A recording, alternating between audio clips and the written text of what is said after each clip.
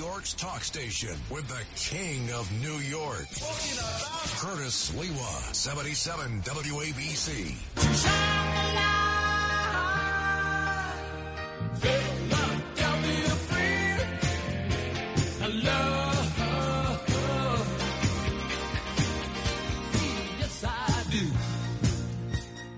Getting right into it. Back to live and local programming here at WABC. That's our forte. As I continue on my marathon production of all kinds of Curtis Lewa shows from, actually 12 midnight to 6 in the morning Saturdays. Then they came back and did the left-right with Anthony Weiner from 3 to 4 after his show in the middle from 2 to 3. That's Saturday. Then So Nice, the Suits had me come back twice. And I did Sunday mornings, 12 to 6, as I kept you awake to the break of dawn. And now I'm reviving you. I'm resurrecting you as I do 3 to 5 with live and local talk as I give you the headlines of the day. And then naturally you become the most important element of this show because it's interaction. I don't have guests.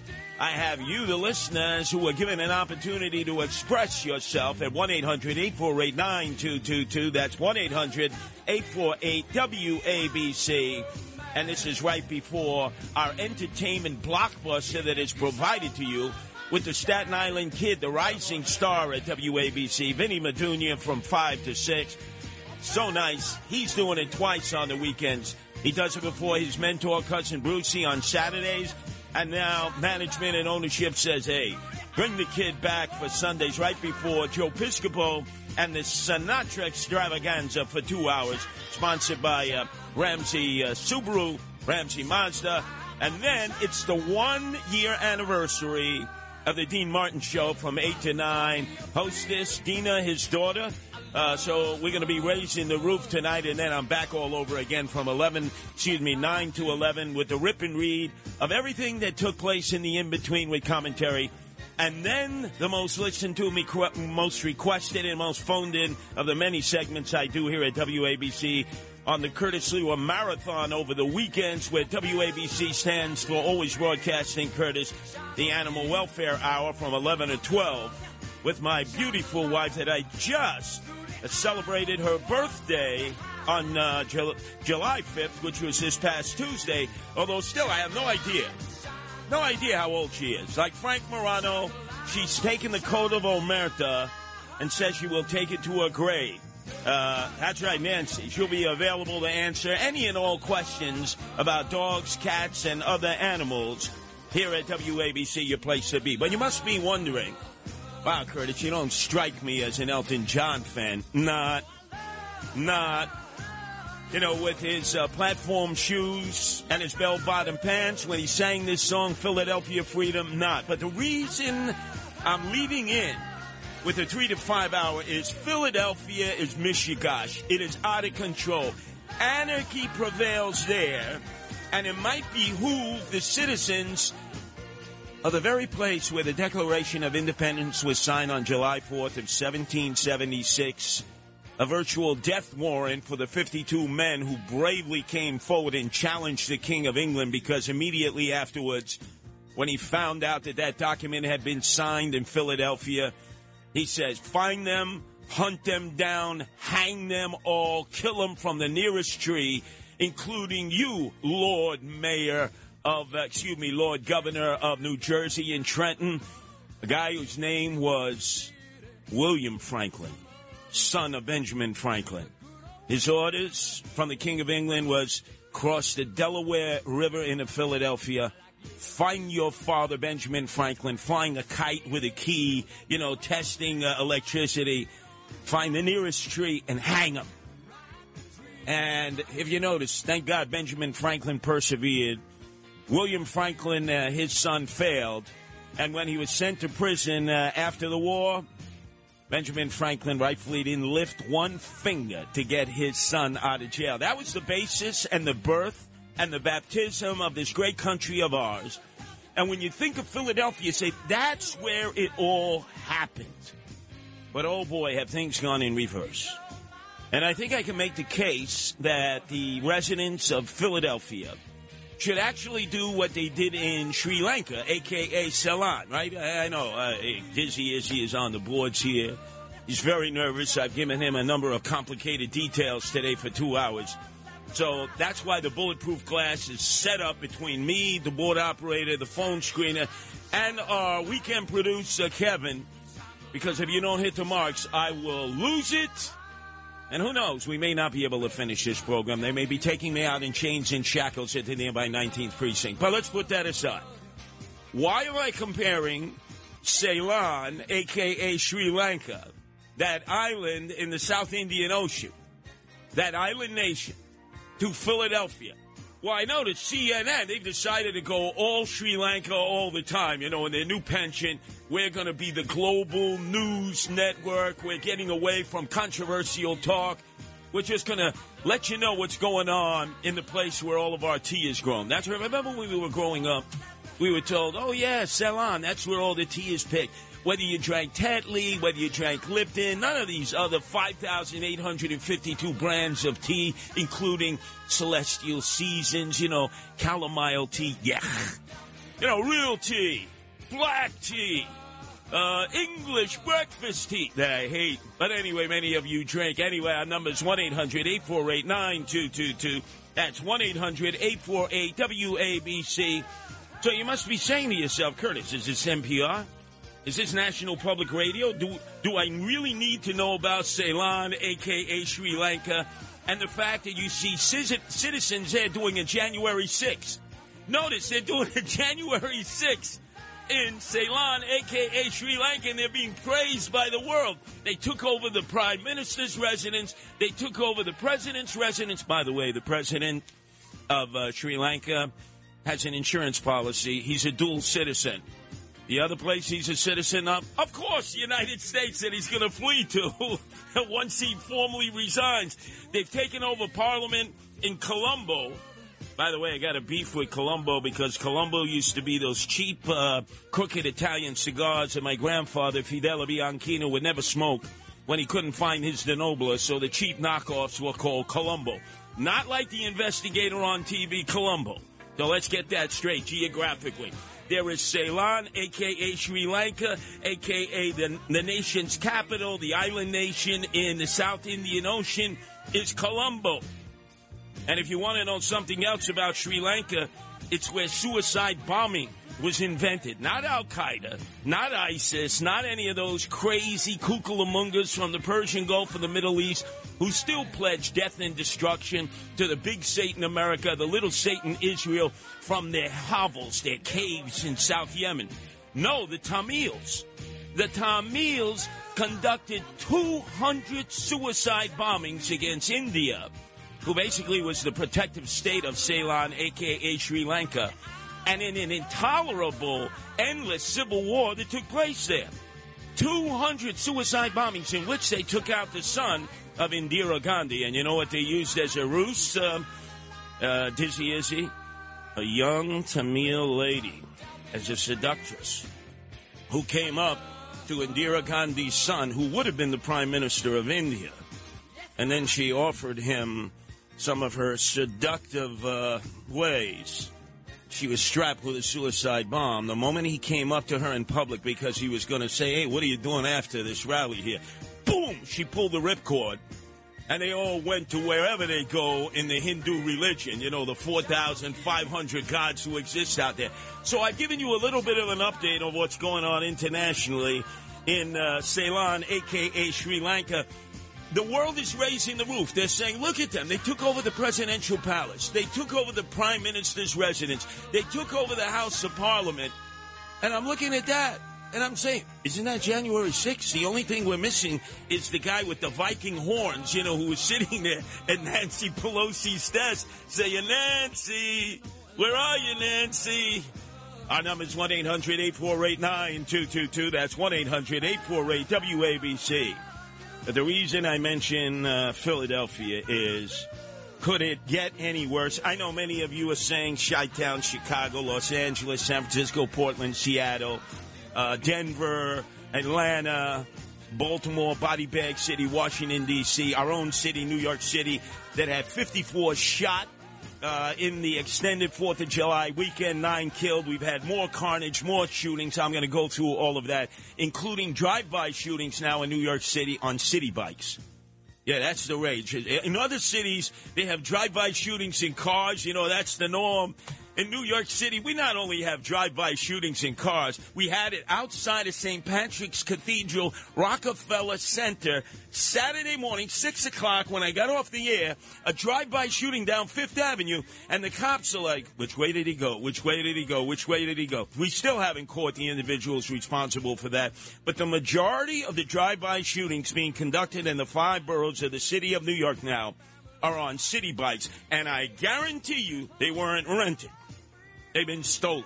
Our number is 1-800-848-9222. That's 1-800-848-WABC. So let's get right into it about Philadelphia.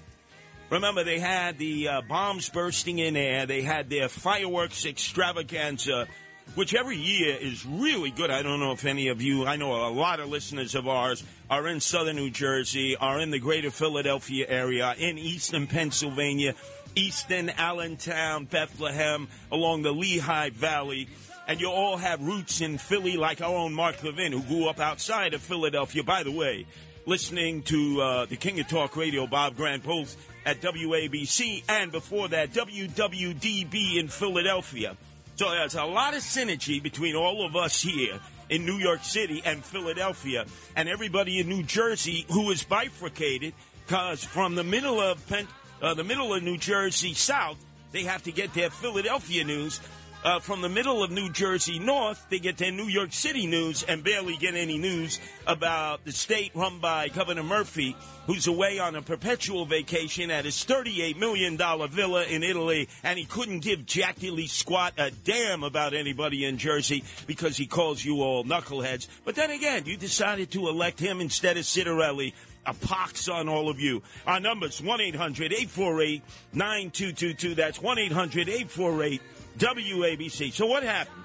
July 4th, major fireworks along the Ben Franklin Parkway as Wawa sponsored the celebration. You know, we have Macy's. They have Wawa, right? Forget 7-Eleven, right? Hey, it's Wawa. I love Wawa. I hate 7-Eleven. Wawa is the best. So anyway, Wawa is celebrating the Welcome America celebration. Had to be at least 150,000 Philadelphia maniacs, you know, Philly fans, Eagle fans, Broad Street Bully fans. They're crazy to begin with, but you assemble 150,000 of them in the Ben Franklin Parkway to watch the fireworks. There's going to be fireworks on the ground. And right on the steps of the Philadelphia Museum of Art, made famous by, remember, Stallone as Rocky running up and down the steps, and then they built a statue in his honor right there. Some enemy of society pulls out a gun, a 9mm, and shoots 2 cops in the middle of the fireworks demonstration trying to assassinate them. Montgomery County Sheriff Deputy John Foster, remember the name, and Philadelphia cop Sergio Diggs. They have yet to find the person or persons responsible.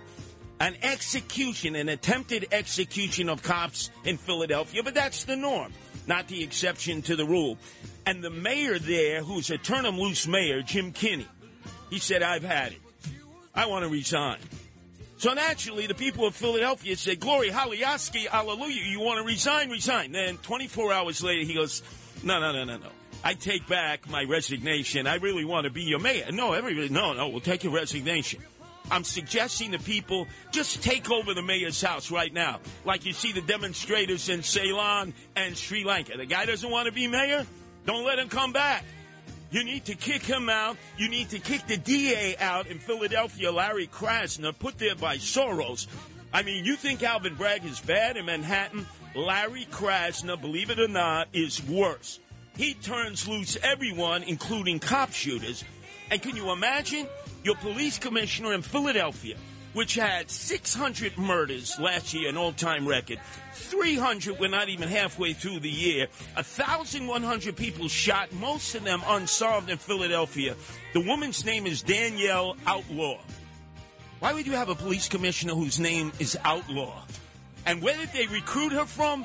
Portland. No, not Portland, Maine. Portland, Oregon, where every night it's Black Lives Matter and Antifa. No justice, no peace. You don't do what we want, we burn you down. Burn it all down to the ground. And you say to yourself, this is crazy. And then all of a sudden, you see what transpired. Oh, my God. A video that would make the most hardened, skeptical, jaded individual think twice about what we're doing in the criminal justice system and what's happening in the streets of America. This incident took place June 14th. What's the date now, Dizzy Izzy? The date now, huh? We're almost a month later, July 10th, right? We're just now learning about a video of what transpired on June 14th at Cecil B. Moore Avenue. Been there many times in Philadelphia at 3 o'clock in the morning. First off, you see these three African-American teenagers. Make that seven, excuse me, but three that are prominently displayed. Boys and girls. And they're lollygagging around at 3 o'clock in the morning, and you say, what the hell are they doing out 3 o'clock in the morning? June 14th, believe it or not, school hadn't even been dismissed yet. But I doubt seriously these seven enemies, young enemies of society, junior enemies of society, had any intention of going to school. 3 o'clock in the morning, they're roaming around looking for trouble, like a scene out of Clockwork Orange. Equal numbers of boys, equal numbers of girls. And they come upon a 72-year-old man who understands the moment he's profiled them that it's double trouble. They're not going to let him get around them whatsoever. The guy's name, James Lambert, 72. We speak about him in the past because he's dead. And we're finding all about it now based on this video.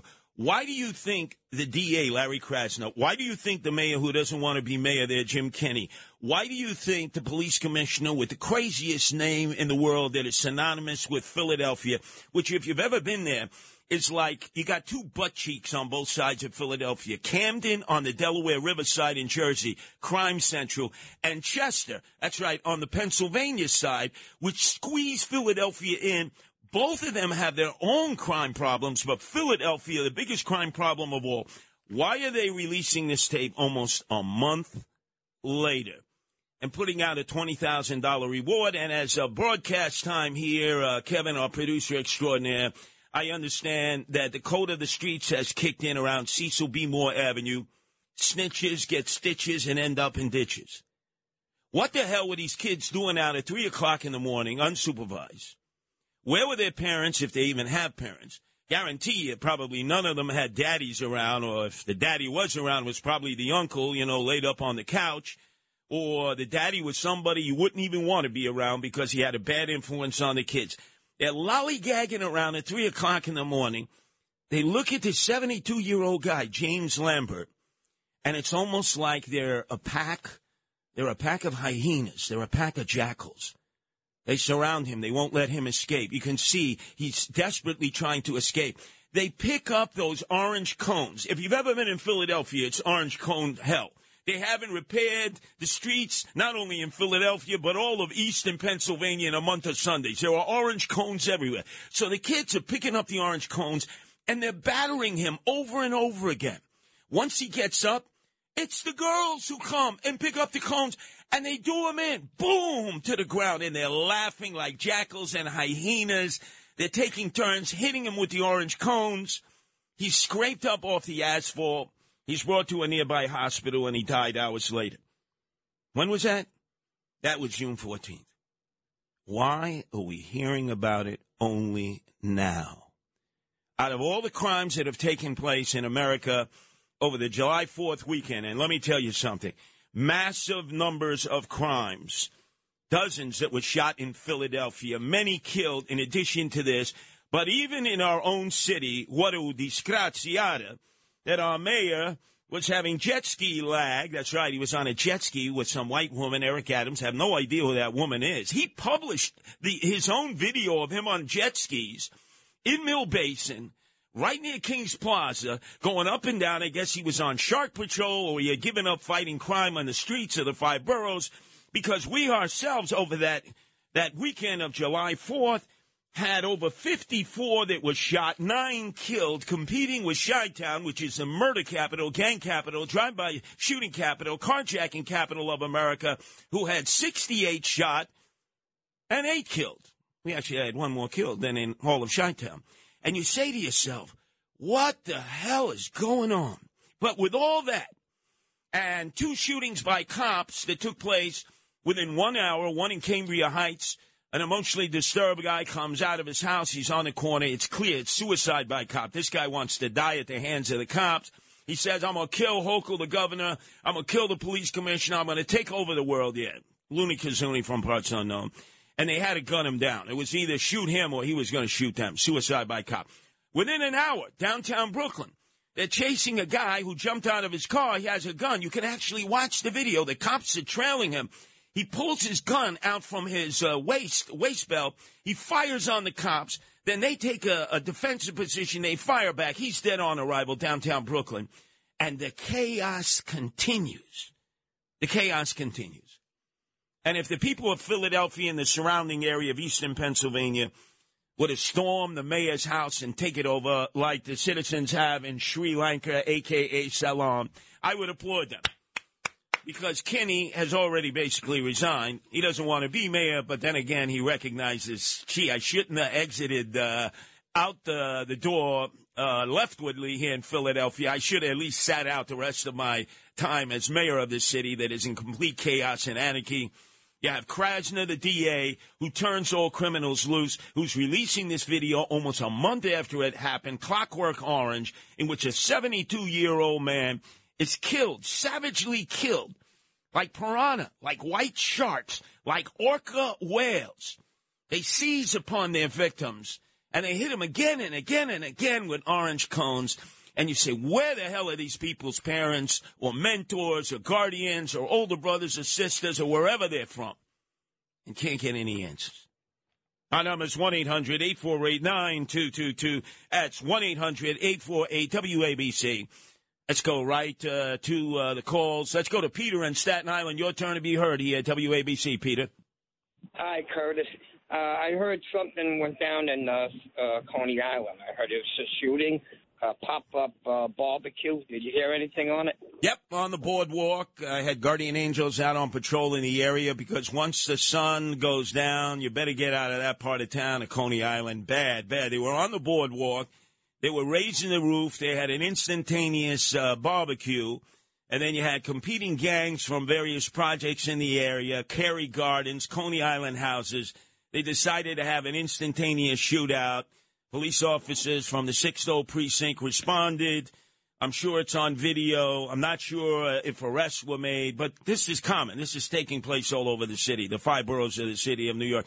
Coney Island is unique because it's a place we want to attract people to come from all 5 boroughs, a much cheaper way of enjoying yourself on the beach. The rides are less expensive than Great Adventure and all those other locations, and it gives you a little bit of a slice of old-fashioned New York City. But, my God, it's happening again. Anyway, let's go to Mark, who's calling from New York. Your turn to be heard here at WABC. Mark?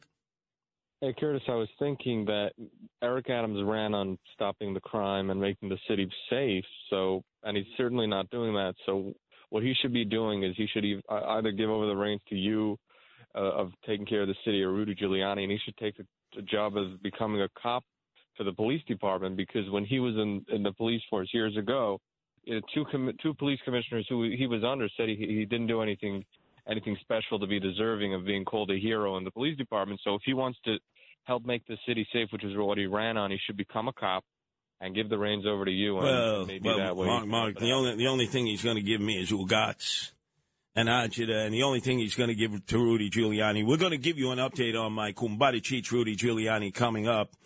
He'll give him bupkis because the swagger man has no plan. Crime is exploding all over the 5 boroughs, and he doesn't have a plan. He's just chasing one crime situation to another crime situation to another crime situation.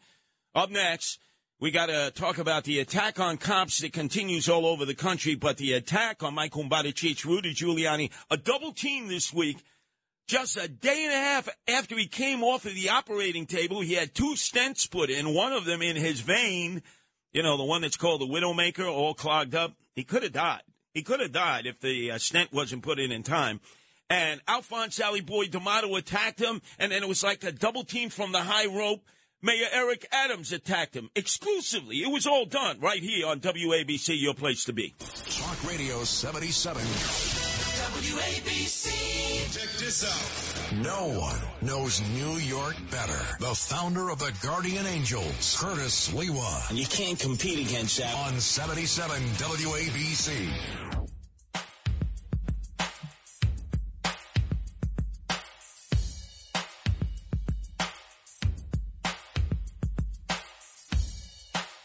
Let's get to the punchline here. What do we got to have this musical underbed? Come on, let's do it. Come on.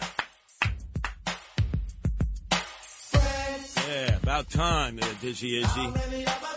Waiting a month of Sundays to hear Houdini, who I used to see practice their rap songs on the Staten Island Ferry after Rudy Giuliani became mayor, and with the help of Guy Molinari, the Staten Island Borough president, one of the first things they did was make the fare free on the Staten Island Ferry. So Houdini, which was the up-and-coming rap group at that time, would get on the top deck and entertain all the tourists who would use that as a free way to go back and forth and to see from a distance the the Statue of Liberty and Ellis Island in the distance. And it cost them nothing. And naturally, Houdini had a focus group. This song, Friends, and then Freaks Come Out at Night. Remember that classic, Freaks Come Out at Night? But that's not pertinent to our discussion now. It's about Friends. I declare and have declared for many, many years that I am the Kumbarichich of Rudy Giuliani during good times, during bad times, and boy, he's had a lot of great times and a lot of bad times. But the measure of friendship is, are you there with somebody when they're down and almost taking a dirt bath? And that was the situation that occurred. This, actually, it was a Friday ago in the aftermath of the loss of Andrew Giuliani in the GOP campaign to become governor of the state of New York. And then, if you remember, he gave a wonderful concession speech. And Rudy and I, who had supported him in his attempt to become the GOP nominee, we all three, like the three horsemen said, that we would coalesce and support Congressman Zeldin to topple crime wave Kathy Hochul. We're all in solidarity on that. And so Rudy was like decompressing because for about 2 weeks, unbeknownst to us, he had had major chest pains. He sucked it up. He wouldn't tell anybody, not even his companion, Dr. Maria. And then by Friday, he just couldn't deal with the chest pains any longer. He had to be taken into the hospital. And on Tuesday morning, a special procedure was done for him because they had indicated to Rudy and Dr. Maria that he had two veins that were almost all clogged up, especially the Widowmaker's vein, which, as you know, if that gets clogged up, it's over. Lights out, DOA, ashes to ashes, dust to dust. They put in 2 stents. Rudy took about a day and a half to recover. Remember, we found out about it on Wednesday as Andrew Giuliani, his son, substituted with Dr. Maria, and then he was back the very next day. Well, guess what? His enemies couldn't wait to put the dirt on his grave, starting right here on WABC, the Cats Roundtable discussion, Thursday night, always the newsmakers, with friends and foes of John Catsimatidis over the years, but they always become his friends. And one of his big friends, and a voice that has been heard here for many, many years, Senator Alphonse Aliboy D'Amato, couldn't wait to kick dirt on the grave of his former friend and now enemy for life, Rudy Giuliani. And let me tell you, this big former idiot president, and I say idiot president, who lost the election, he lost it because who did he have? He had Rudy Giuliani running around screaming and working, and he set him up. When Giuliani went over to the Ukraine, he set the president up. So now he's sort of put the silverware and the plates out on the table, the Last Supper for Rudy Giuliani, right? Now, he's right. He was the reason that Rudy Giuliani became U.S. U.S. Attorney for the Southern District, the most powerful prosecutor in the nation, and as a result, the one who put more mobsters away, choking on their lobsters from Italian organized crime than any other Department of Justice official ever in the history. But they had a falling out. And the falling out was that Senator D'Amato had called up Rudy and said, hey, go easy on my buddy Phil Basile, a Lucchese guy. That's the guy who got the no-show job for Henry Hill. In Goodfellas, that's right, with Paulie Vario and that crew that I grew up with, those degenerate jadruls. Oh, so many. That's the backstory. So now you would figure, okay, Al D'Amato is aware that Rudy had the 2 stents put in. That didn't stop him. He is an idiot, and he's no good. And I put him in office. He begged I don't know why you hold back, Senator him D'Amato. U.S. attorney. I made it, and I'm talking about Rudy Giuliani. And I'll tell you something else. Ouch. And nobody said a damn word about it. When George Pataki ran for governor, who came out and campaigned against him and flew around the state 3 weeks before the election? Rudy Giuliani. Do you remember that? I remember it, and Kasha, I remember it. Wait, it was my airplane. It was. And it just got worse from there. Tony Carbonetti, who used to be the chief of staff for Rudy Giuliani for the 8 years that Rudy saved this city from the abyss, he got into it with Al, but it just went down. And we can't even play. Come on, Kevin, don't even bother playing it. We'll have to bleep half the words coming from Al D'Amato. But we'll give him dispensation. Padre, Filio, Spiritu Sanctum, Al. But then the very next morning, John Catsimatidis was doing double duty because Sid Rosenberg was on vacation. So he was doing all 4 hours of the morning show Monday through Friday last week with Bernard McGurk as the co-host.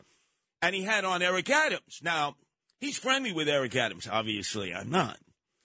But he tried to explain to Eric Adams that you keep attacking Rudy. You keep calling up Mike McMahon, the DA in Staten Island, because you want Rudy arrested for filing a false police report. Look at what he says to Eric Adams to try to get him to calm down and understand Rudy might not have been around if not for that operation. Misunderstanding or whatever between you and Mayor Giuliani. I want you to know that Mayor Giuliani was in a weak state of mind because of the fact he wasn't breathing well. And he's been like that for 30 days. And on Tuesday, right after that weekend, on Tuesday he had stents put in to bring back his oxygen count up. So no matter how hard that person hit him in the back, he felt it because of his health problem. Now, John is he could be the Nobel Peace Prize winner. He's the only one who can get these people together, right? Like Al D'Amato about Rudy. Eric Adams about Rudy. In fact, it's almost like Jimmy Carter. Remember with Anwar Sadat and Menachem Begin? Yeah, remember that people say, oh, you'll never be able to get them together. Jimmy Carter, to his credit, did. The Camp David Accords. But then listen to Eric Adams. He knows Rudy was in the hospital. He's aware of that. It's like, I'm not even going to address that. Giuliani is not my focus. My focus is the safety of the city. I understand. And also the fair treatment of New Yorkers. His articulation of what happened was far different from that video. That is the issue. So now, this is a continuation from earlier in the week when Rudy went at Adams because Adams was showing sympathy and empathy for the ShopRite employee who got arrested and then cut loose by the ambulance shaker, the district attorney from Staten Island, Mike McMahon. This is what Rudy had to say. You should shut your mouth and do your job. And you should stop going to fancy parties before you're entitled to go to them. You are a lousy mayor, Adams. Okay, so that's Rudy. Calm down, Rudy. You got those 2 stents in you. I don't want you to pop any blood vessels. But then Eric Adams went on to extrapolate. You would have thought this 39-year-old ShopRite employee was, what could we make him comparable to? Oh, that's right. Remember the great movie in Turkey? It had to do with Midnight Express. Remember the American who was trying to bring drugs into Turkey and then he was like incarcerated for life? Listen to how Eric Adams describes the guy who had assaulted Rudy Giuliani. To have a New Yorker who did not commit a crime and spend 24 hours in jail based on an articulation of an assault is troubling to me. And that is what I wanted to make clear. Jail is one of the most impactful, traumatizing things that can happen to an innocent New Yorker. And we need to be very careful before we place a New Yorker who has not committed a crime inside incarceration. Our freedom is at the foundation of our Constitution. Now, you would have thought this guy was Nelson Mandela, right, on Robben's Island off of Cape Town, South Africa. I've been to Robben's Island, a horrid place for anybody to be incarcerated. This guy was like 6 hours overnight, Staten Island. He gets cut loose the next day by McMahon, who Eric Adams admitted to the Daily News. He did have a personal conversation with McMahon. He said, I want you to cut loose the guy from ShopRite, and I want you to charge Mayor Rudy Giuliani with filing a false police report. He's still on Rudy Giuliani's jockstrap. So what happened yesterday? I'm looking at the news, and I'm seeing Vito Fossella, the borough president, oftentimes a guest on the 5 o'clock Katzimatidis roundtable discussion.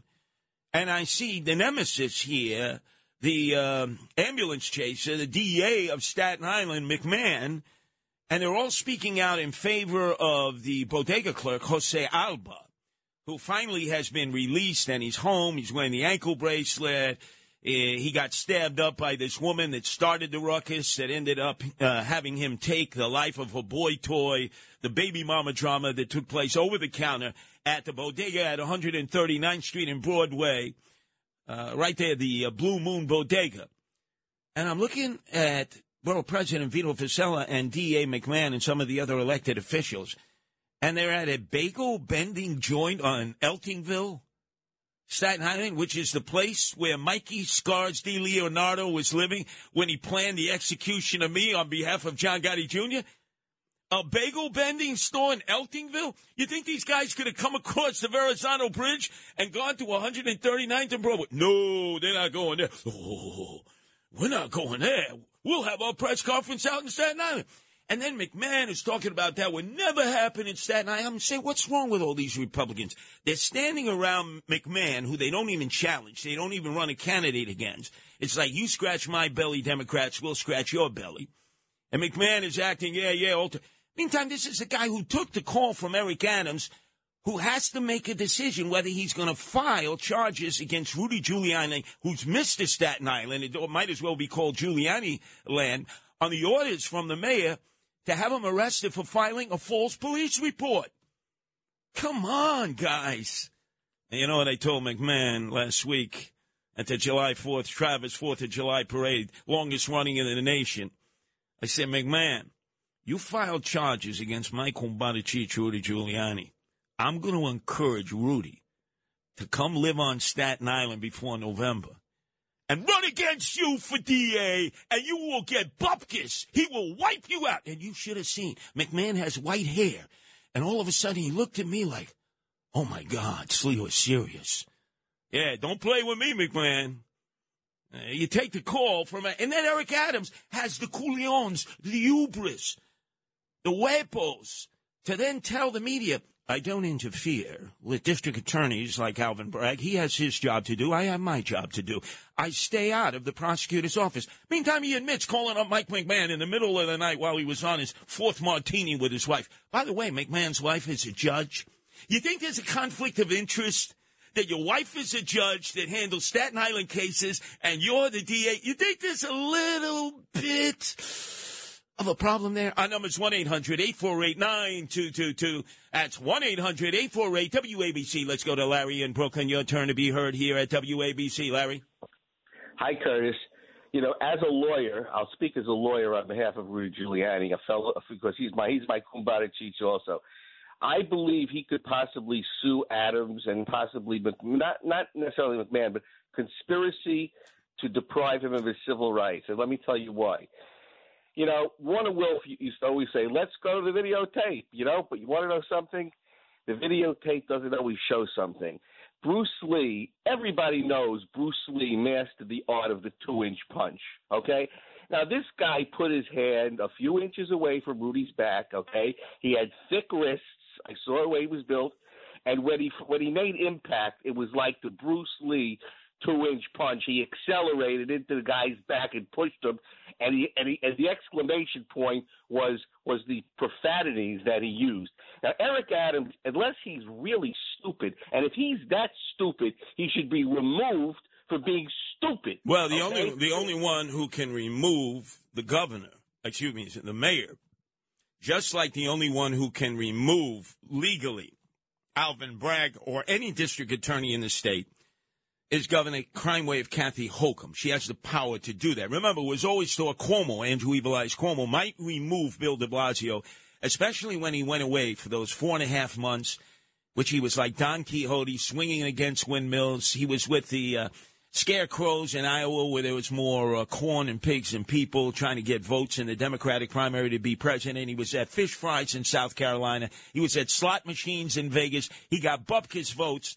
But Cuomo had actually hinted, I have the power. The governor has the power to remove a sitting mayor, which he does, and in this case, Kathy Hochul does, or a sitting district attorney. But he never pulled the trigger, even though the two supreme cuisines were at one another. Radio 77, WABC. New York's talk station with the king of New York. Curtis Lewa, 77 WABC.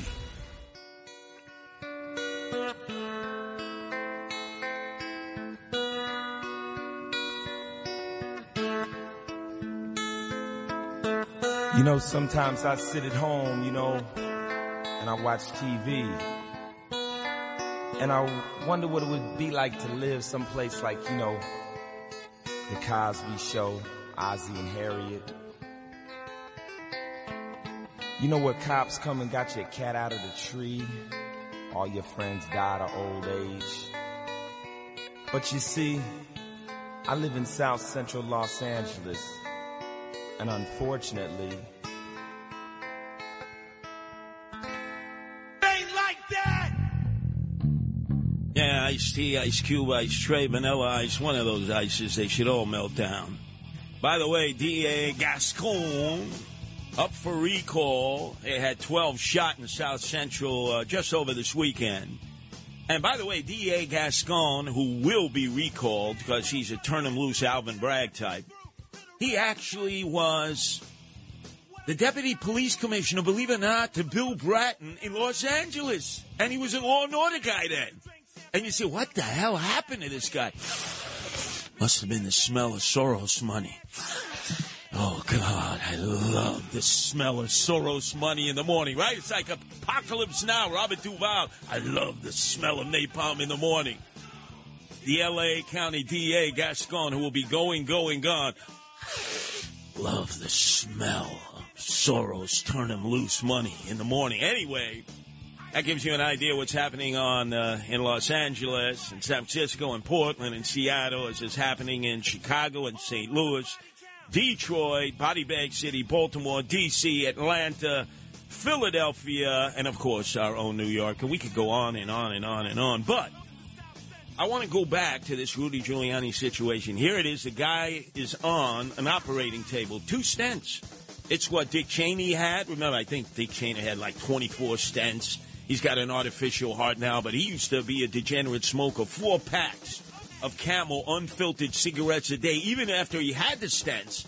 Lucky to be alive, as is our own Mark Levin, that you can hear every Monday through Friday from 6 to 9. He's had 18 stents. Rudy had 2 stents, the most important in the Widowmaker's vein that might well have kept him alive when he was on the operating table Tuesday all day. His son Andrew came on the airwaves, and Dr. Maria, his companion, to explain the fact that he was having chest pains for 2 weeks. And then, to all of his detractors, Senator D'Amato, Mayor Eric Adams, our own operator and owner, John Catsimatidis, the ultimate Nobel Prize peacemaker trying to bring everybody together, explained it to the mayor while he was substituting for Sid Rosenberg Friday morning with Bernard McGurk on the morning show. Misunderstanding or whatever between you and Mayor Giuliani. I want you to know that Mayor Giuliani was in a weak state of mind because of the fact he wasn't breathing well, and he's been like that for 30 days. And on Tuesday, right after that weekend, on Tuesday he had stents put in to bring back his oxygen count up. So no matter how hard that person hit him in the back, he felt it because of his health problem. Couldn't say it any better, right? I certainly couldn't say it better than John did. Kevin, you would agree, right? Dizzy, Izzy, right? It's like, okay, maybe Eric Adams didn't realize it. Maybe Senator D'Amato didn't realize it, but they knew it. They didn't care. This is like a blood feud, a vendetta. Like what used to happen in Sicily and now happens in Albania, where you carry over a blood feud. I saw this up Gun Hill Road, not far from Woodlawn. Two Albanian guys. One was chasing the other Albanian guy. I was with the Guardian Angels right off the number 4 train, Woodlawn, the last stop. We're running in the direction, and the next thing we see, this one Albanian guy pull out a gun. The other Albanian guy is caught up against the car, and he shoots him right in the head. And we grab him, and the cops come, Mashula Parkway, 52nd Precinct. They lock him up, and we find out this was a blood feud from 200 years ago in Albania. Is that crazy or what? It's like a blood feud. Al D'Amato, Eric Adams teaming up together against Mike Kumbaricic, Rudy Giuliani. Hey, you team up against Mike Kumbaricic, hey, then you got me as an enemy too, okay? We'll go old school. Although, if you notice, Al D'Amato took shots at former President Donald Trump there, too. The big guy. You notice he wouldn't say his name. The big guy. Ha! Can't wait to hear Trump talk about D'Amato on the campaign trail. Anyway, let's go back to the phone. In the next hour, we got to talk about the 3 guys who just all died. Ray Liotta, James Caan, Tony Sirico. All 3 of them have ties to contributors here and hosts at WABC. I'm going to make the case of the Troika, the Trinity, the Trifecta, since all 3 have died in the last month. Oh, you're not going to want to miss it. Hey, don't tell me, I got to go out for a walk the dog. No, you don't. You stay right there in front of WABC, because not only are you going to listen to 5 when Vinny Madunya comes on and begins the entertainment cycle. You got Vinny, then you got Joe Piscopo, 6 to 8 with the Frank Sinatra 2-hour extravaganza sponsored by Ramsey Mazda. And then it's the first year anniversary of the Dean Martin Show featuring his daughter, Dina Martin. They're going to re-Raising the Roof, and then they come back and do it all over again. Talk Radio 77 WABC. Check this out. No one knows New York better. The founder of the Guardian Angels, Curtis Lewa. And you can't compete against that. On 77 WABC.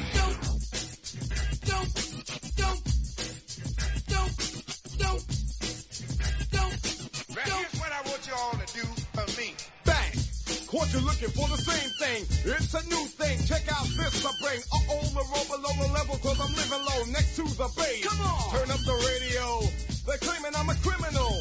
But now I wonder how. Some people never know. The enemy could be the Frank Guardian. I'm not a hooligan. I rock the party and clear all the madness. I'm not a racist. Preach to teach the all. Cause some they never had this. Number 1, them wanna run about the gun. I wasn't licensed to have one. The minute they see me, fear me. I'm the epitome of public enemy. Used, abused without clues. I refuse to blow a fuse. They even had it on the news. Don't believe the hype. Don't believe the hype. I hate Public Enemy. I hate Chuck D, and I really hate Flavor Flav with that clock around his neck. I'd like to strangle him. By the way, how did Flavor Flav end up with Brigitte Nielsen in the sack doing a show in which he was fornicating with her like every week on VH1? How the hell? Brigitte Nielsen. Remember Rocky IV? We want a wolf there. His teeth falling out of his mouth as he was describing what was happening in the ring with the big Russian. Remember, she was hooked up with the Russian. Then she was hooked up with Stallone. Then she was hooked up with Gastineau. And she ends up with Flavor Flav. What the hell happened there? Anyway, I digress momentarily. Here was Chuck D, right, a Public Enemy. Acts like he's from the hood. You know where he grew up? Not far from the Nautical Mile there. Right next to Roosevelt. You know what I'm talking about, right? Yeah. Him. It went to Man, you know where they went to? You know what college they went? Anybody knows what college they went to? It costs thousands and thousands of dollars. You get a Curtis Lewa Booby Prize. Our number is 1-800-848-9222. That's 1-800-848-WABC. You know, he tried to be a talk show host on Air America, the liberal station that crashed and burned. You know who his co-hostess was? Rachel Maddow.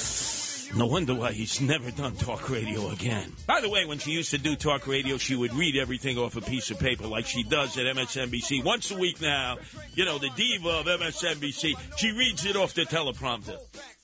Never cut it as a talk radio show host. Hey, Chuck D, go out on tour in Davenport, Iowa, where people still remember you. Anyway, let's go to the phones. It's Chris calling from the Catskills, which has been revived, the Irish Alps and the Jewish Himalayas, up Route 17. Your turn to be heard here at WABC, Chris.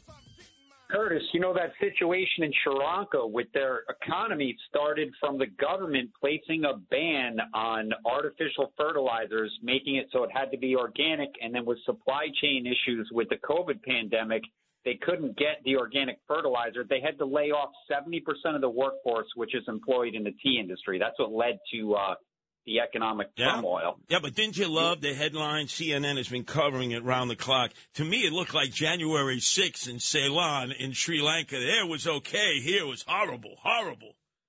They burned down his residency after he resigned.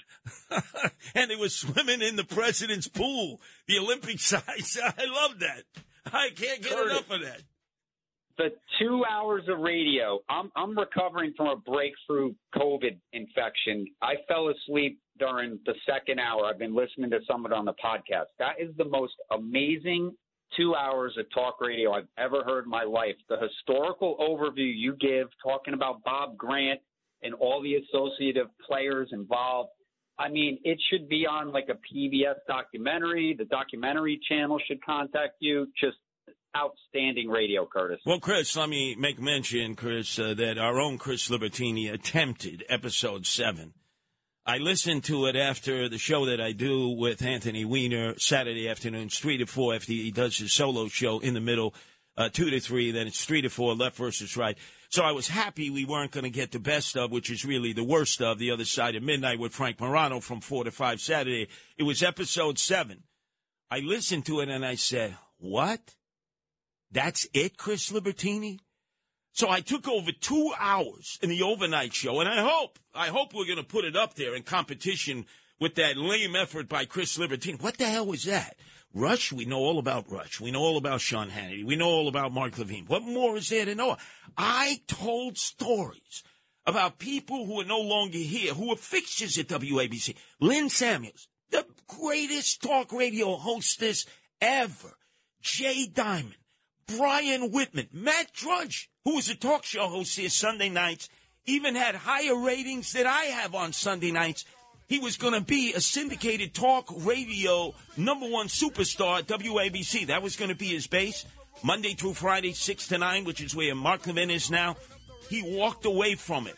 He told our company, nah, I'm going down to South Beach. I'm just got my Drudge report, and I'm just going to enjoy the rest of my life. I love talk radio. But guess what? No way. He walked away. I told all those stories. Chris Libertini, he wasn't even birthed yet. What would he know? He was playing with his G.I. Joe doll or his G.I. Jane doll. Anyway, up next, we talk about the trifecta. We talk about Ray Liotta. We talk about Tony Sirico. We talk about James Caan here exclusively on WABC. New York's talk station with the king of New York. Curtis Lewa, 77 WABC.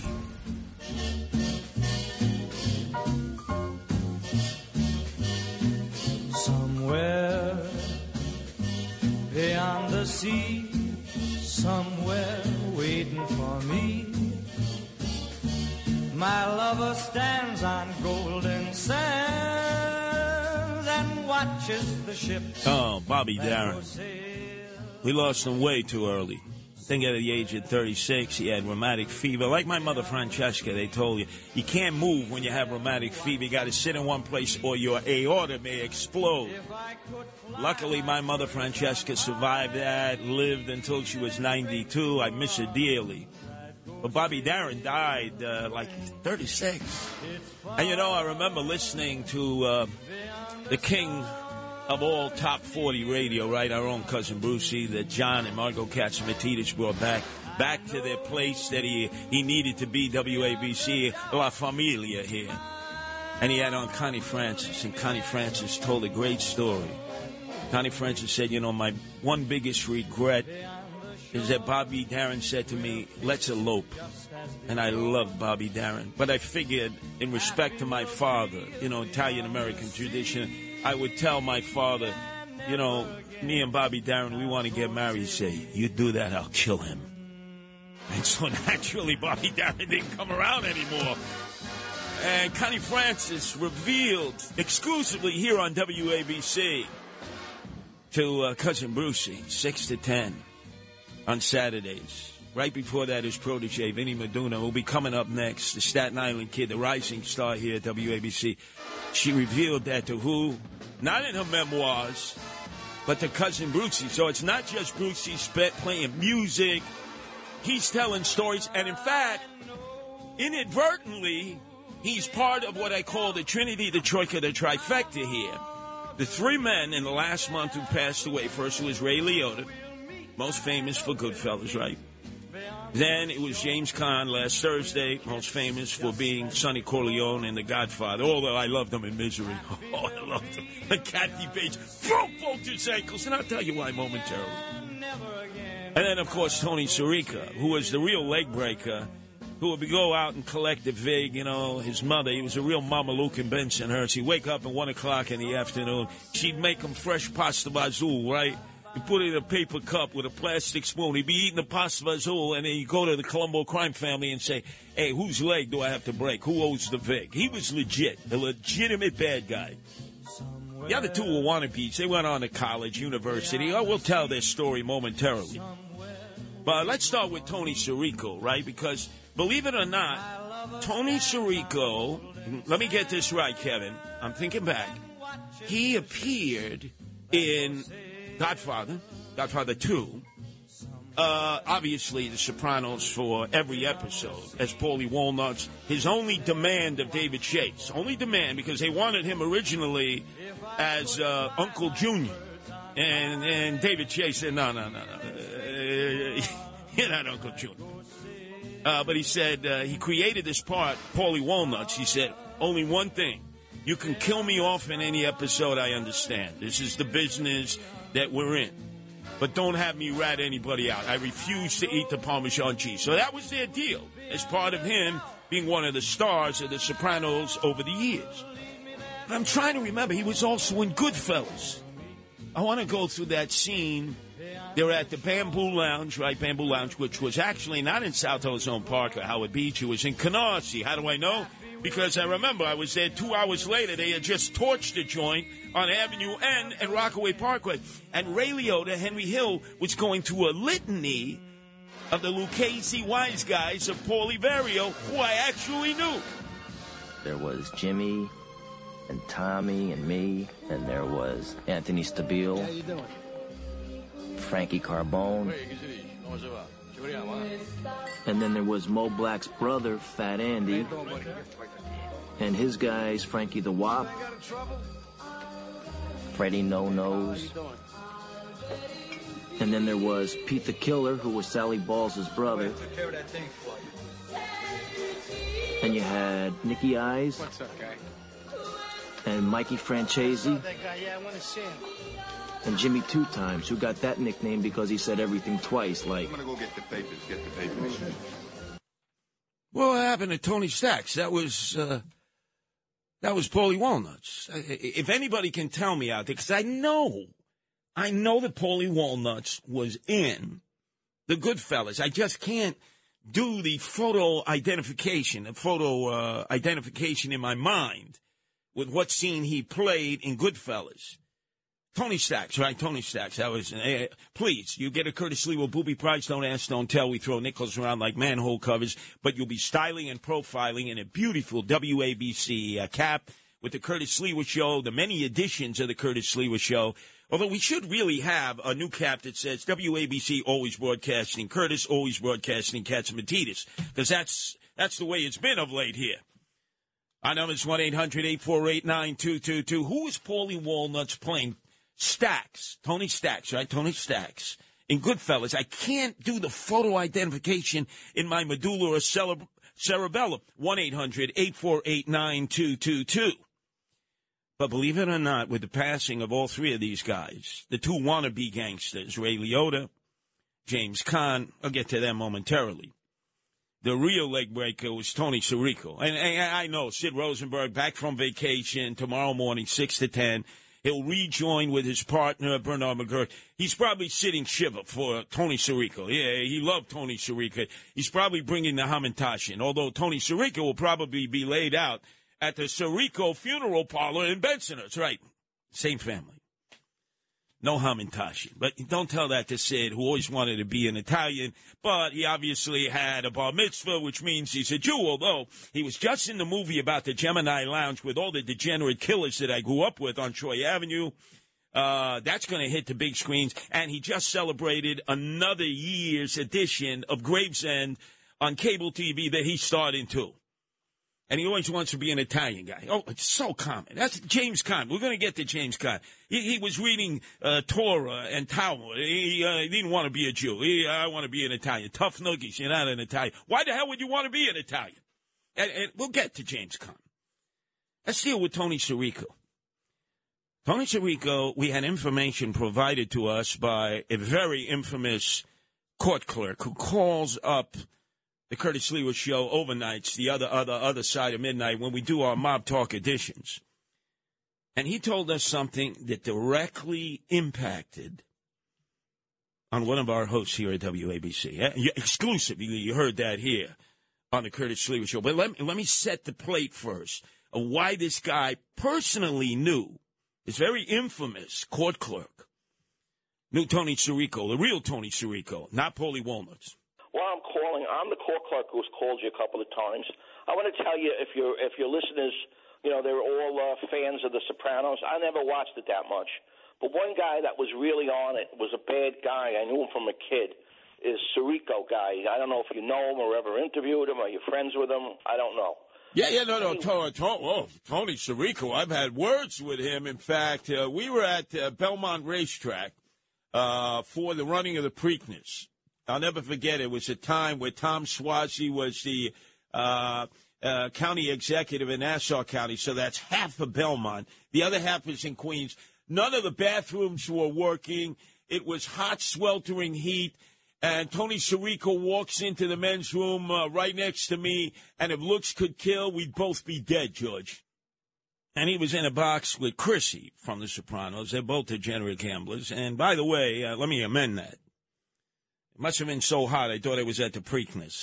The Preakness is in Pimlico, outside of Baltimore, second leg of the Triple Crown, right after the Kentucky Derby. That's the Belmont Stakes, third leg. And I don't think there was a Triple Crown winner that year. But it was so hot. And none of the toilets were working. It was like 110 degrees in the shade. Some of you were probably there that day. Me and Tony Sirico. The bathrooms there were huge. He's at the urinal. He's holding his three-piece set. I'm at the urinal. I'm holding my three-piece set. If these were machine guns, we both would have been dead. We both would have been dead. We hated one another. Meantime, you got to be listening to Sid Rosenberg in the morning. He's probably going to do his eulogy. All 4 hours. I guarantee you, Sid. Oh, Tony Sirico. I'll never forget him. He was on the beach at Brighton Beach. He had a can of Rheingold next to him. Rheingold! How low budget is that? Rheingold. Anyway, I digress. Here's the court clerk talking about how Tony Sirico and his half-Jewish, half-Italian pal who got whacked did a number on our own cousin Brucey. He comes back to the pool room one day. Now, maybe you can text cousin Bruce. He comes back with a guy named Richie Grossman. Richie Grossman was half Italian, half Jewish. He was whacked, too, down the road. They came back and they said, we just burglarized Cousin Brucey's apartment. Cousin Brucey lived on Ocean Parkway. I don't know if it's true. So maybe if you ever speak to Cousin Brucey, you can, text him to see if he was ever burglarized about 55 years ago. Ocean Parkway. Imagine I'm texting Cousin Bruce. I know nothing. I don't remember. You know, there are guys in our business. The moment I mention mobsters, I have no idea what you're talking about. Stern never wanted to talk about it. Imus never wanted to talk. My mentor, the king of talk radio, Bob Grant, said, leave those guys alone, right? That's why I never talk about them. I talk about them all the time. You think Cousin Brucey's going to remember 55 years ago? He probably does. His memory is so acute. I mean, the guy remembers everything. That one was erased from his memory like an Etch-a-Sketch. Who? Paulie Walnuts, who? Huh? Exclusive here on WABC, you heard it. And then James Caan, right? The passing of James Caan. Oh, I really despise Jimmy Caan. Born in the Bronx, Jewish parents from Germany. His father was in the wholesale business, kosher meat. His mother was a homemaker. This guy was a real mameluke, you know. And by the way, he went to a privileged elite high school in Manhattan. They moved to Sunnyside, and he was always a wannabe guy. He hung out with the Columbos, Andrew Mush Russo, and Frank Morano's friend, Tommy Schatz Gioli. By the way, Tommy Schatz, right? Let me tell you something. He's going to rot in jail. He should. So it's back in the heyday of the Colombo crime family. Jimmy Breslin had written the book, The Gang That Couldn't Shoot Straight, about the internal wars in the Colombo crime family. And Tommy Schatz temporarily inherited leading the Colombo crime family, and they owned the rights to Deep Throat. Now, don't get excited here, Dizzy Izzy. I know Kevin already had to leave. Deep Throat, you're kidding. Yeah, the Colombo crime family owned that. And it was the bomb. I mean, more people watched Deep Throat, the XXX rated movie, than even watched The Godfather. And they watched it again and again because, you know, they were self-pleasurizing themselves. I'm not going to go any further with that. So here's Tommy Schatz Gioli with a sawed-off shotgun in Dyker Heights. One group of Columbos chasing the other group of Columbos over the ownership of the film Deep Throat. And he kicks in a door at this mansion, and he pumps that double-barrel shotgun, that Winchester, and he fires through the door. And on the other side, it's a nun. The nun died. You're going to burn in hell, Tommy Schatz Gioli. But anyway, they were all friends with Jimmy Caan. But Jimmy Caan, he was never out in the street. You know, he pretend wise guy.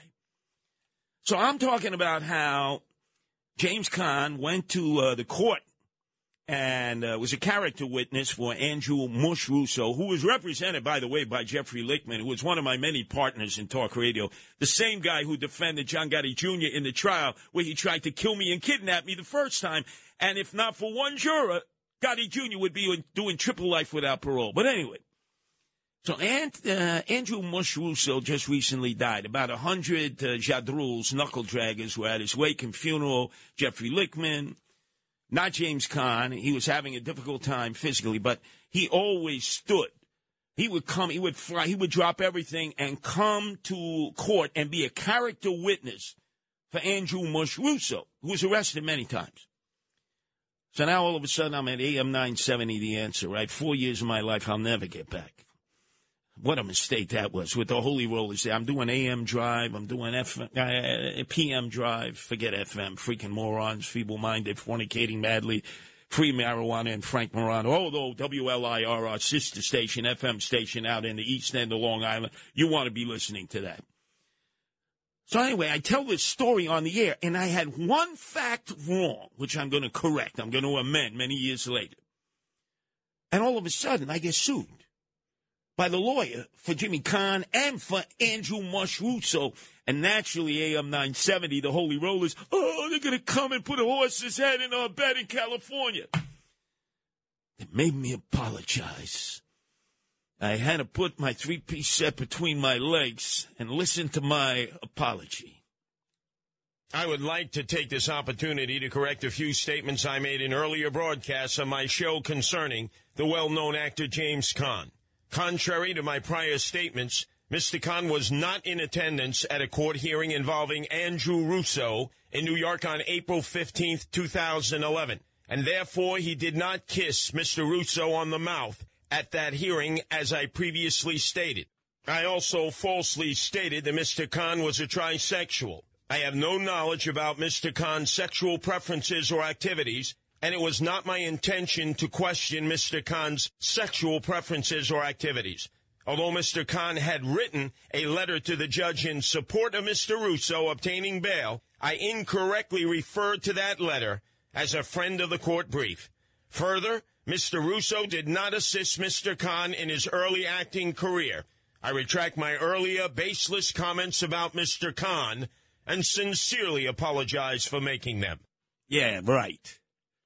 The apology was worse than what I said, and they wrote the apology. You know who was my producer at that time? Frank Morano. He said, Curtis, they claim this is an apology. This is worse than what you originally said. You called the guy a trisexual before they had the 72 terms now, gender bender identification and sexuality. You can refer to yourself in 72 different references as to who you are and what you are that day. There was no such term as trisexual.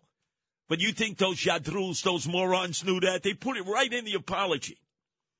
Now I received a document from the FBI, which was back then forever busting Italians, after 9/11 forever busting Islamists. There was only one correction. They made me do that apology. I'm going to read it to you. One correction. Andrew Russo faced substantial time for loan sharking.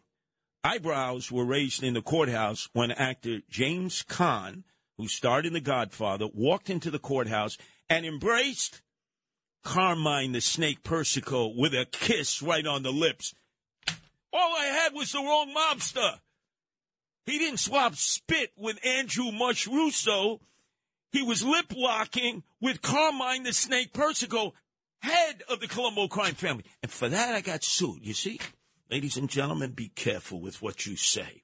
If you don't dot the I and cross the T. By the way, Carmine the Snake Persico, I guess he was a trisexual, too. New York's talk station with the king of New York. Curtis Sliwa, 77 WABC.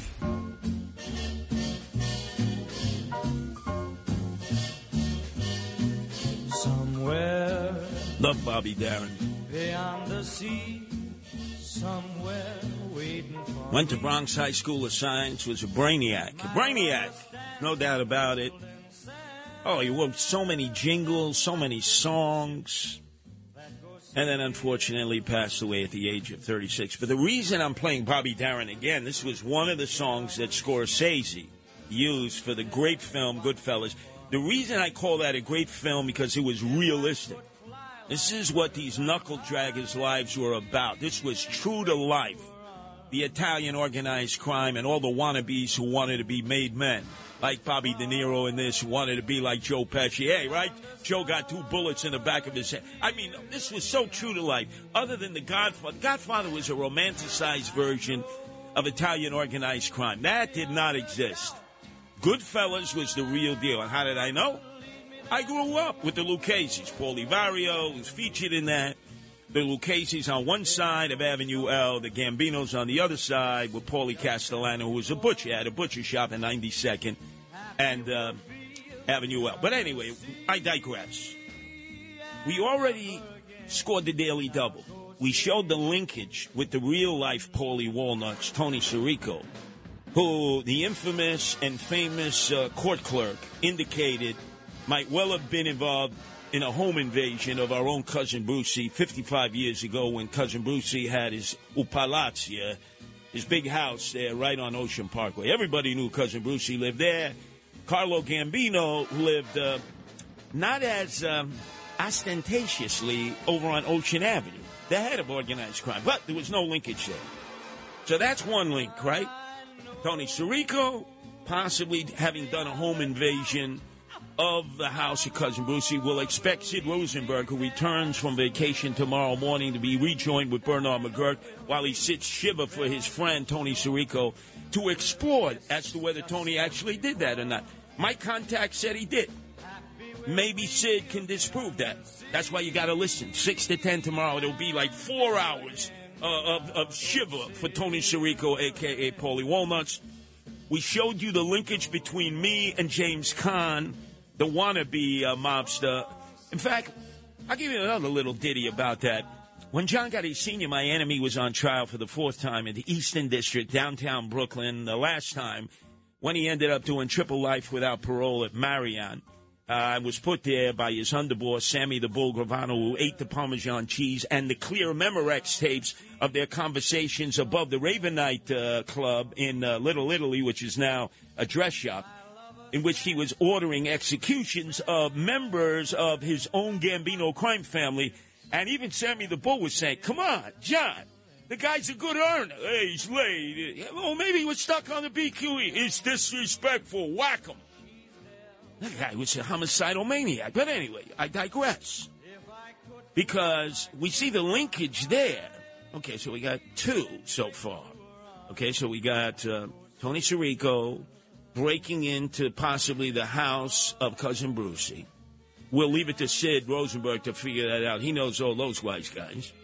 Then there's me and James Caan and the fact that I want a retraction. Kevin, I want a retraction of that apology I did because instead of having James Caan swapping spit and kissing Andrew Mush Russo on the mouth, it was really Carmine the Snake Persico. I have the FBI documents here, the clarification. I retract my apology. And then there's Bo Dietl. Bo Dietl, every Tuesday morning, is a guest of Bernie and Sid, the #1 rated morning talk show host now, show in America. And he used to be with Imus all the time, same place. Legitimately a cop who busted a lot of wise guys. I could go through a whole litany of them, and including enemies of society, the Palm Sunday Massacre, East New York, the nuns in East Harlem. Oh, we could go on and on about his exploits. But remember that famous scene with Ray Liotta, right? Ray Liotta was from New Jersey, adopted parents. He never knew any mobsters. He was a wannabe. But anyway, remember that famous scene at the end of Goodfellas when Ray Liotta has snorted his last line of cocaine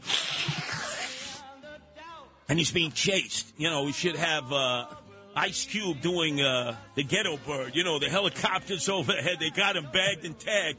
And then all of a sudden, who bags him and tags him as the cop who arrests Ray Liotta, a.k.a. Henry Hill? Our own Bo Dietl. Please, don't you move, you blow your brains out. Shut the car up slowly. You notice all of his lines always have the F-bomb. That's because it's true to life. That's the way it really look. I've been busted many times. I don't ever remember a genteel cop. Curtis, please take the position. Put your hands behind you. Hey, F you! And then his Bo Dietl, one of the stars, Goodfellas, right towards the end. If you never saw it before, you got to play it. You watch Bo Dietl. I mean, this is the way cops used to be when they could crack down on mobsters choking on their lobsters, in this case with Henry Hill, a.k.a. Ray Liotta. When was the last time you took a collar? Hey, it, I'm talking to you. You don't want to say a word to me, you don't have to say anything to me. I don't really give a 25 years, pal, that's what you're going to do. And see how much of a good guy you're going to be then. Oh, brilliant. How many F-bombs was that? That's like 4 or 5. Hey, that's like Bo in real life. But no, he was involved in busting these guys. He knew them all, and at times he'd have to bust them. And then the final scene that Bo Dietl is in, he's been in many of the movies, most recently The Irishman, and also in Gravesend with Sid Rosenberg. Oh, a whole host of them. He probably introduced Sid to the business. Oh, can we tell the Jewish guy, man, you can't be an Italian. No matter how much they live to be an Italian like James Caan, it'll never happen. Here's Bo Dietl again with Henry Hill, a.k.a. Ray Liotta. You know the boys. How you doing, boys? All the pals are here. You don't want to talk to me, you're going to have a problem all night. I'm going to be on you like each one of these counts 25 to life in New York State. 25 years, pal. I slap your head inside out. Jerry, what were you guys, grocery shopping? What are we going to make a cake? You got anything good in there or what? Is it good? Bye-bye, kid. Oh, that's Academy Award winning. All the times I was busted, let me tell you something. I'll never forget. They dragged me into the 75th Precinct, the old one, up near Rockaway, East New York Avenue, right where Brownsville meets Crown Heights, a really old precinct. And I remember a guy like that. He could have been Bo Dietl's cousin or the twin, busted me like that, tried to jam me up on all kinds of charges when I was the leader of the Guardian Angels. We were starting to move into Brownsville and Crown Heights organizing. Guy sounded just like Bo Dietl. Could have been Bo Dietl in the old 75th Precinct. Oh, that was so good. So did I make the loop of the trifecta, the trinity, the troika? The three dead guys who played mobsters, right? First it was Ray Liotta, best known for Goodfellas, guy from Jersey, adopted kid. He was no wise guy. Then James Caan, the Jewish guy who learned his Bukhara and Torah, went to a privileged high school in Manhattan. He was no wise guy, even though he pretended to be an affiliate of the Colombo crime family. And then the real-life mobster choking on his lobster, Paulie Walnuts from The Sopranos. He was in Godfather 2, and he was in Goodfellas. Tony Stacks, but I can't remember where he was in Goodfellas. I remember the name, but I can't do the facial recognition. If you could connect the dots for me, you're going to get a Curtis Lewa Booby Prize. Styling and profiling, that WABC baseball cap that I see more frequently now all throughout the five boroughs and beyond.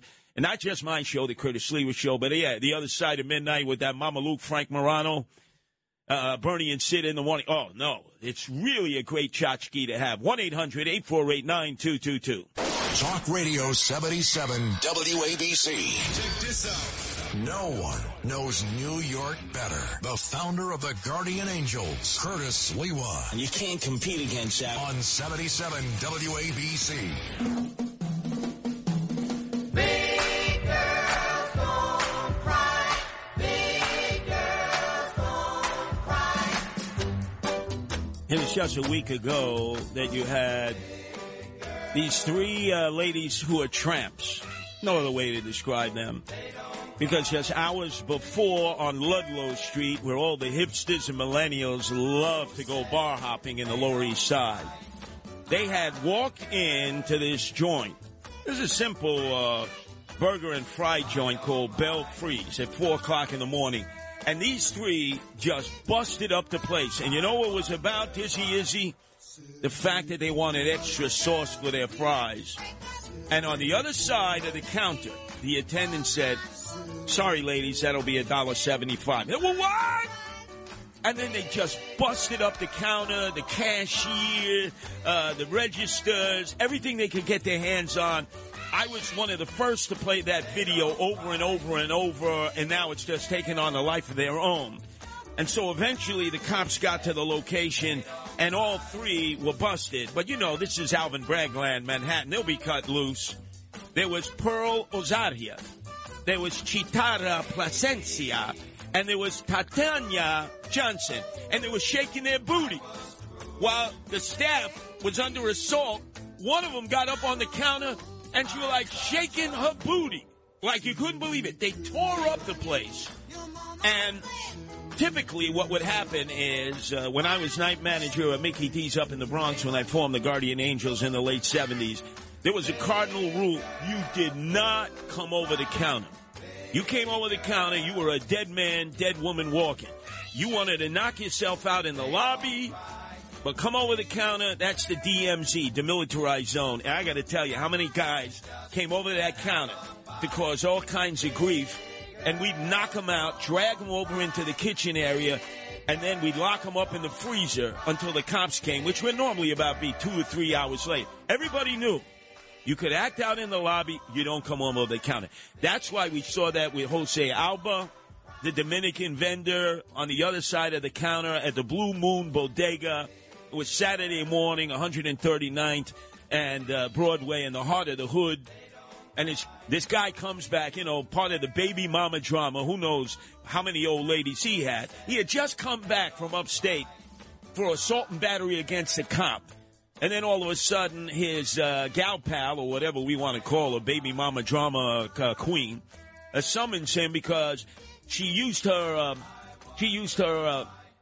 food stamps SNAP card, and it didn't register. And the guy, Jose Alba, said, "Hey, it's not registering, sorry."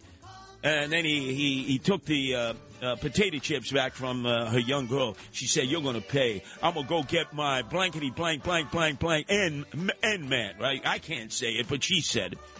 And when you're in the hood, you got to expect, if they threaten to come back with a gun, a machete, their posse, their old man, whatever, they're going to come back. Jose Alba was ready. So this guy jumps over the counter. We've all seen the video ad nauseum over and over. He pushes Alba down. He threatens Alba. We now know what Jose Alba said. He said, Poppy, I got no beef with you. Come on, Poppy. Then he drags him out, and that's when Jose Alba realizes He's going to drag me outside. His homeboys are probably out there. They'll stomp me to death. So he takes the shit, bam, bam. And then his old lady, the criminal's old lady, pulls a shiv out of her pocketbook and stabs Jose Alba, who ends up getting arrested. Not her, who started it all, but Jose Alba. $500,000 bail, murder 2 charge. The only one higher, murder 1, which means it was premeditated. He's rotting out in Rikers Island. And Alvin Bragg, who lives just a few blocks away in the heart of Harlem, just said, hey, you don't fight back in Manhattan. You capitulate. You roll over. You do whatever the criminals say that I turn loose. And then finally, thank God, I felt we played our role, the guardian angels. My wife, Nancy, did. She had been a criminal defense attorney, still is an attorney. She had handled cases at 100 Skimmerhorn Street in Brooklyn. We sat in Section 5, 100 Center Street. And in the afternoon, they did a video conference with Jose Alba. He had actually an excellent public defender from Harlem, and she had negotiated a bail package in which they were going to put down $50,000 to spring him. But the judge used common sense, said, no, just put $5,000 in cash. Let this guy go home. We'll give him a bracelet, take his passport, his DR passport, and leave this guy alone. But you think Alvin Bragg has released him? No. Has Eric Adams called DA Alvin Bragg to say, hey, guy, I already said the guy was right. Just go easy on this guy. No, but he has no problem calling the ambulance chase Mike McMahon in Staten Island to tell him, I want you not only to cut loose the guy who smacked Rudy Giuliani in the back at ShopRite, I want you to charge Rudy Giuliani with filing a false police report. Let me calm down here. So these 3 young ladies, 2 of them are already out, Pearl Osaria and Chitara Plasencia. But Titania Johnson is still in for a wide variety of other charges, but she'll be cut loose. This is Alvin Bragg, turn 'em loose land. But let me tell you a story you haven't heard. This is really at the epicenter of what employees have to deal with, and managers, assistant managers, and staff at restaurants, bodegas, grocery stores, 7-Elevens, fast food restaurants, supermarkets, all over America. Location was Atlanta. It was a Subway sandwich shop out of the many thousands of franchises that are all over America. There was a 26-year-old employee, Brittany Macon, who had her young son with her while she was working. She couldn't get anybody to watch him that day, and she had to go to work because the daddy, MIA, missing in action, not paying child support, so she had to support him. So you have a customer who comes in, and he orders a sandwich, and he says, you put too much mayonnaise on my sandwich. So she says, I'll be more than happy to give you a new sandwich, less. No. You put too much mayonnaise on my Subway sandwich. And he pulls out a gun and he shoots her dead in front of her young son. Can you believe that? Yes, I can. This is in Atlanta. He was a witness to all of this, her young son. But an off-duty manager returned fire at the suspect. He missed him. But can you imagine if that happened here? An on-duty manager of a fast food restaurant or off-duty assistant manager was strapped with a legally attained carry permit and blasted back. Alvin Bragg would lock him up. All these DAs would lock them up here in the 5 boroughs of the city of New York. Oh, my God. Imagine getting a job to pay your bills and take care of your family only to be killed by some psycho because they felt their Subway sandwich wasn't up to par on the mayo ratio and in front of your child. Now, who out there could make the argument that this mutant, this cretin with chromosome damage, should not get the death penalty? Georgia still has the death penalty. They rarely use it. They don't use it as much as Florida has used it, or Arkansas, or Texas, or even Virginia. I love it. The last death penalty case in Virginia, the guy was offered his form of execution. And they said, you want lethal injection? He said, no. You want the electric chair? He said, no. I want to die by firing squad. Oh, I love that. Remember, after the death penalty was revived by the United States Supreme Court because there had been a moratorium for many years, the first guy, I forget his name, in Utah, requested to be shot by a firing squad of correctional officers. And remember, always there is one gunman who does not have a bullet in the chamber of their gun. If any of you can tell me why that is the tradition, you will win a Curtis Lewa Booby Prize. 1-800-848-9222. That's 1-800-848-WABC. Let's go to Margaret from Bloomfield, Michigan, who's been waiting a long time on the phone. Sorry for the delay, Margaret. Well, hello. I had a different question than what you just proposed. I was asking about what does it mean to eat the Parmesan cheese? Oh, that's classic. First off, let me quantify that, Margaret, that I am proud that I have eaten more Parmesan cheese than any other rat in society. I've ratted out more enemies of society than I think almost anybody else. So I'm proud to be a rat that eats the Parmesan cheese.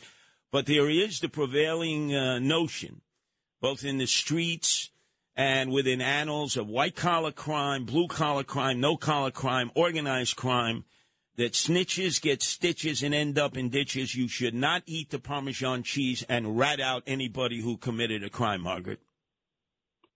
Okay, do you know why they use the Parmesan cheese as their,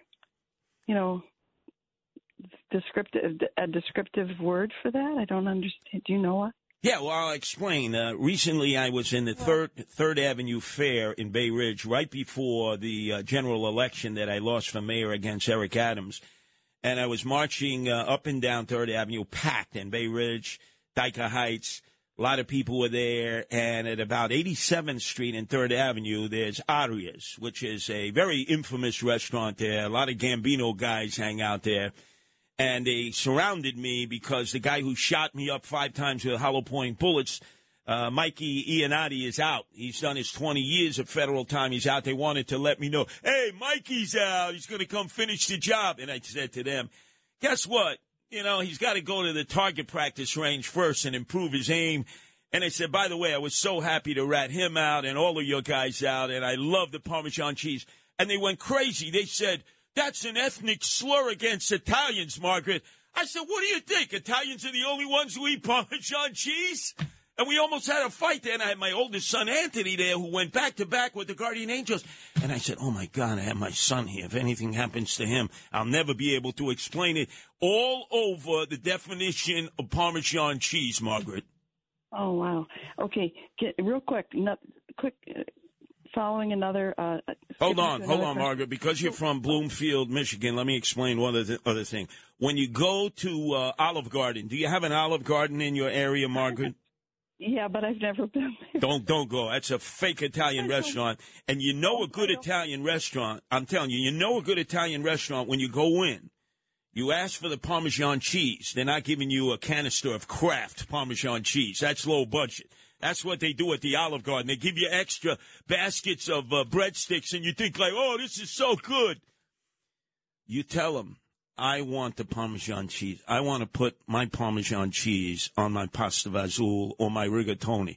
No, we can't let you touch the Parmesan. That's a low-budget Italian restaurant when they won't let you put your own Parmesan cheese on because they say, Parmesan cheese, it's so expensive.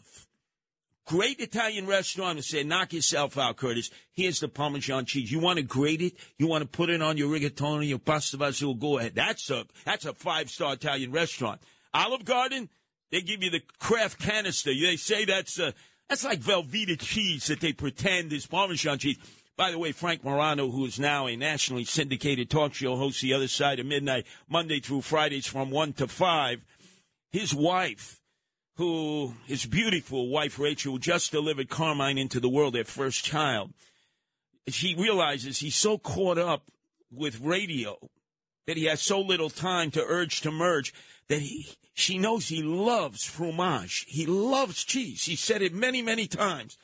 She went out and got the Velveeta nail polish. They have Velveeta nail polish, and Frank even acknowledged on the show, Rachel, what is that nail polish you're wearing? That's how Frank Morano gets charged up. Not with Viagra, not with Levitra, not with Cialis, but with Rachel putting on the Velveeta smell of nail polish. Talk Radio 77 WABC. New York's talk station with the king of New York. Curtis Lewa, 77 WABC. You can't touch this. You can't touch this. You can't touch this. MC Hammer, or better yet, Hammerman. You can't touch this in terms of talk radio because we're not just doing a rip and read talking about the headlines, talking about politics, talking about the geopolitical, talking about cultural, social, personal issues. No, we're connecting a lot of these stories to real-life issues that you're not going to hear anywhere else. By the way, you don't want to miss the return of Sid Rosenberg tomorrow. He was away, a week vacation. I guarantee you that after John Catsimatidis took care of the morning show with his partner Bernard McGurk all last week, 4 hours each morning, 5 mornings in a row, in addition to the great show at 5, the Catsimatidis roundtable discussion that was making news all weekend long, back-to-back, belly-to-belly, that Sid Rosenberg will be sitting shiva with the Hamantashen for the passage of Tony Sirico. Oh, yeah, Paulie Walnuts. Who he knew. And once again, Paulie, Italian, said Jewish, wanting to be an Italian guy, starring in Gemini Lounge, all those degenerates that I knew growing up. Oh, a big star now. Gravesend, they had the party there, right there and underneath the 18th Avenue L. Oh, my God, he was flexing out there. And all week, he'll be, Tony, my very dear friend, Tony. You don't want to miss it. Because I'm the complete opposite. I've kicked dirt onto the grave site of what? Ray Liotta, right now James Caan, and Tony Sirico. And we've told you real-life stories that nobody can deny. Anyway, back to the phones we go. It's Pamela in Central New Jersey. Your turn to be heard here at WABC, Pamela. Yeah, I apologize if I missed it last night, but one can only stay awake so long. You were about to tell the story about Al D'Amato and why he railed on Giuliani last week, and I was waiting, and you went to a commercial, and I woke up and darn it, if I didn't fall asleep, I missed it. Oh, well, look, see, that's part of the penalty, as I say to all of our listeners, as I do overnight, Saturday mornings, 12 to 6 to the break of dawn, and it's so nice they let me do it twice, Sunday mornings, 12 to 6, is that my job is to keep you pumping and jumping. I'm like your audio version of Red Bull. So I'm sorry that you went to sleep on me. That is a shanda. That is u disgraziata. But I'm going to let you catch up. I'm going to let you have some extra credit so you can pass the test. Here it was. Al D'Amato on with our owner-operator John Catsimatidis, a 5 o'clock roundtable discussion with Tony Carbonetti, the former chief of staff of Rudy Giuliani himself, Ed Cox, the former state chairman of the GOP in New York, and others in studio.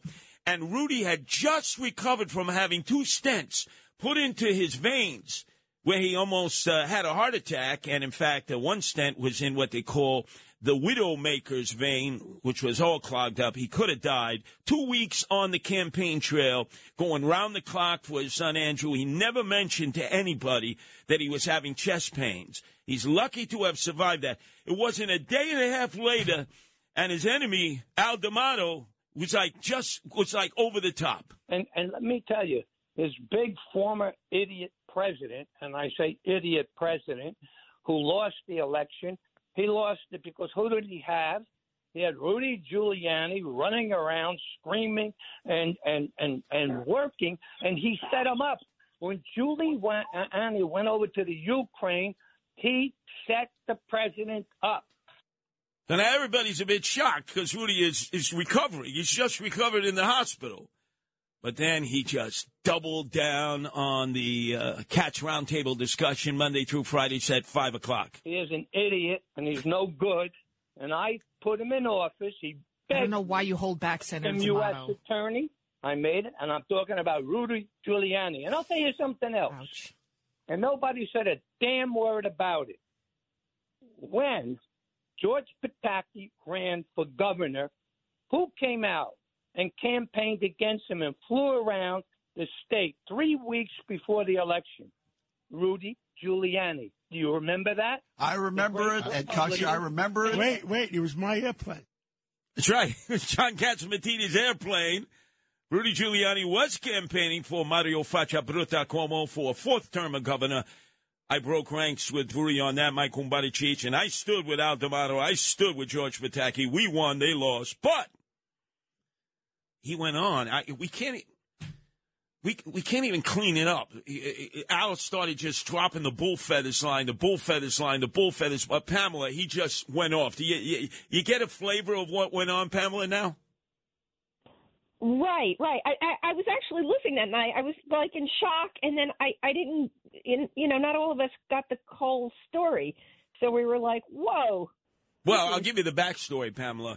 This goes back a long way. Al D'Amato is correct. Rudy Giuliani would not have been the most powerful prosecutor in America, the U.S. attorney leading the Southern District, had he not gotten the appointment from Al D'Amato, who had just been elected U.S. Senator against all odds, against Liz Holtzman and Jacob Javits, who would just not stop running. If Jacob Javits hadn't continued to run, Liz Holtzman would have beaten Al D'Amato. So he's the senator, and one of the first things he does, the right thing, is he appoints Rudy Giuliani, and naturally the president signs off on it.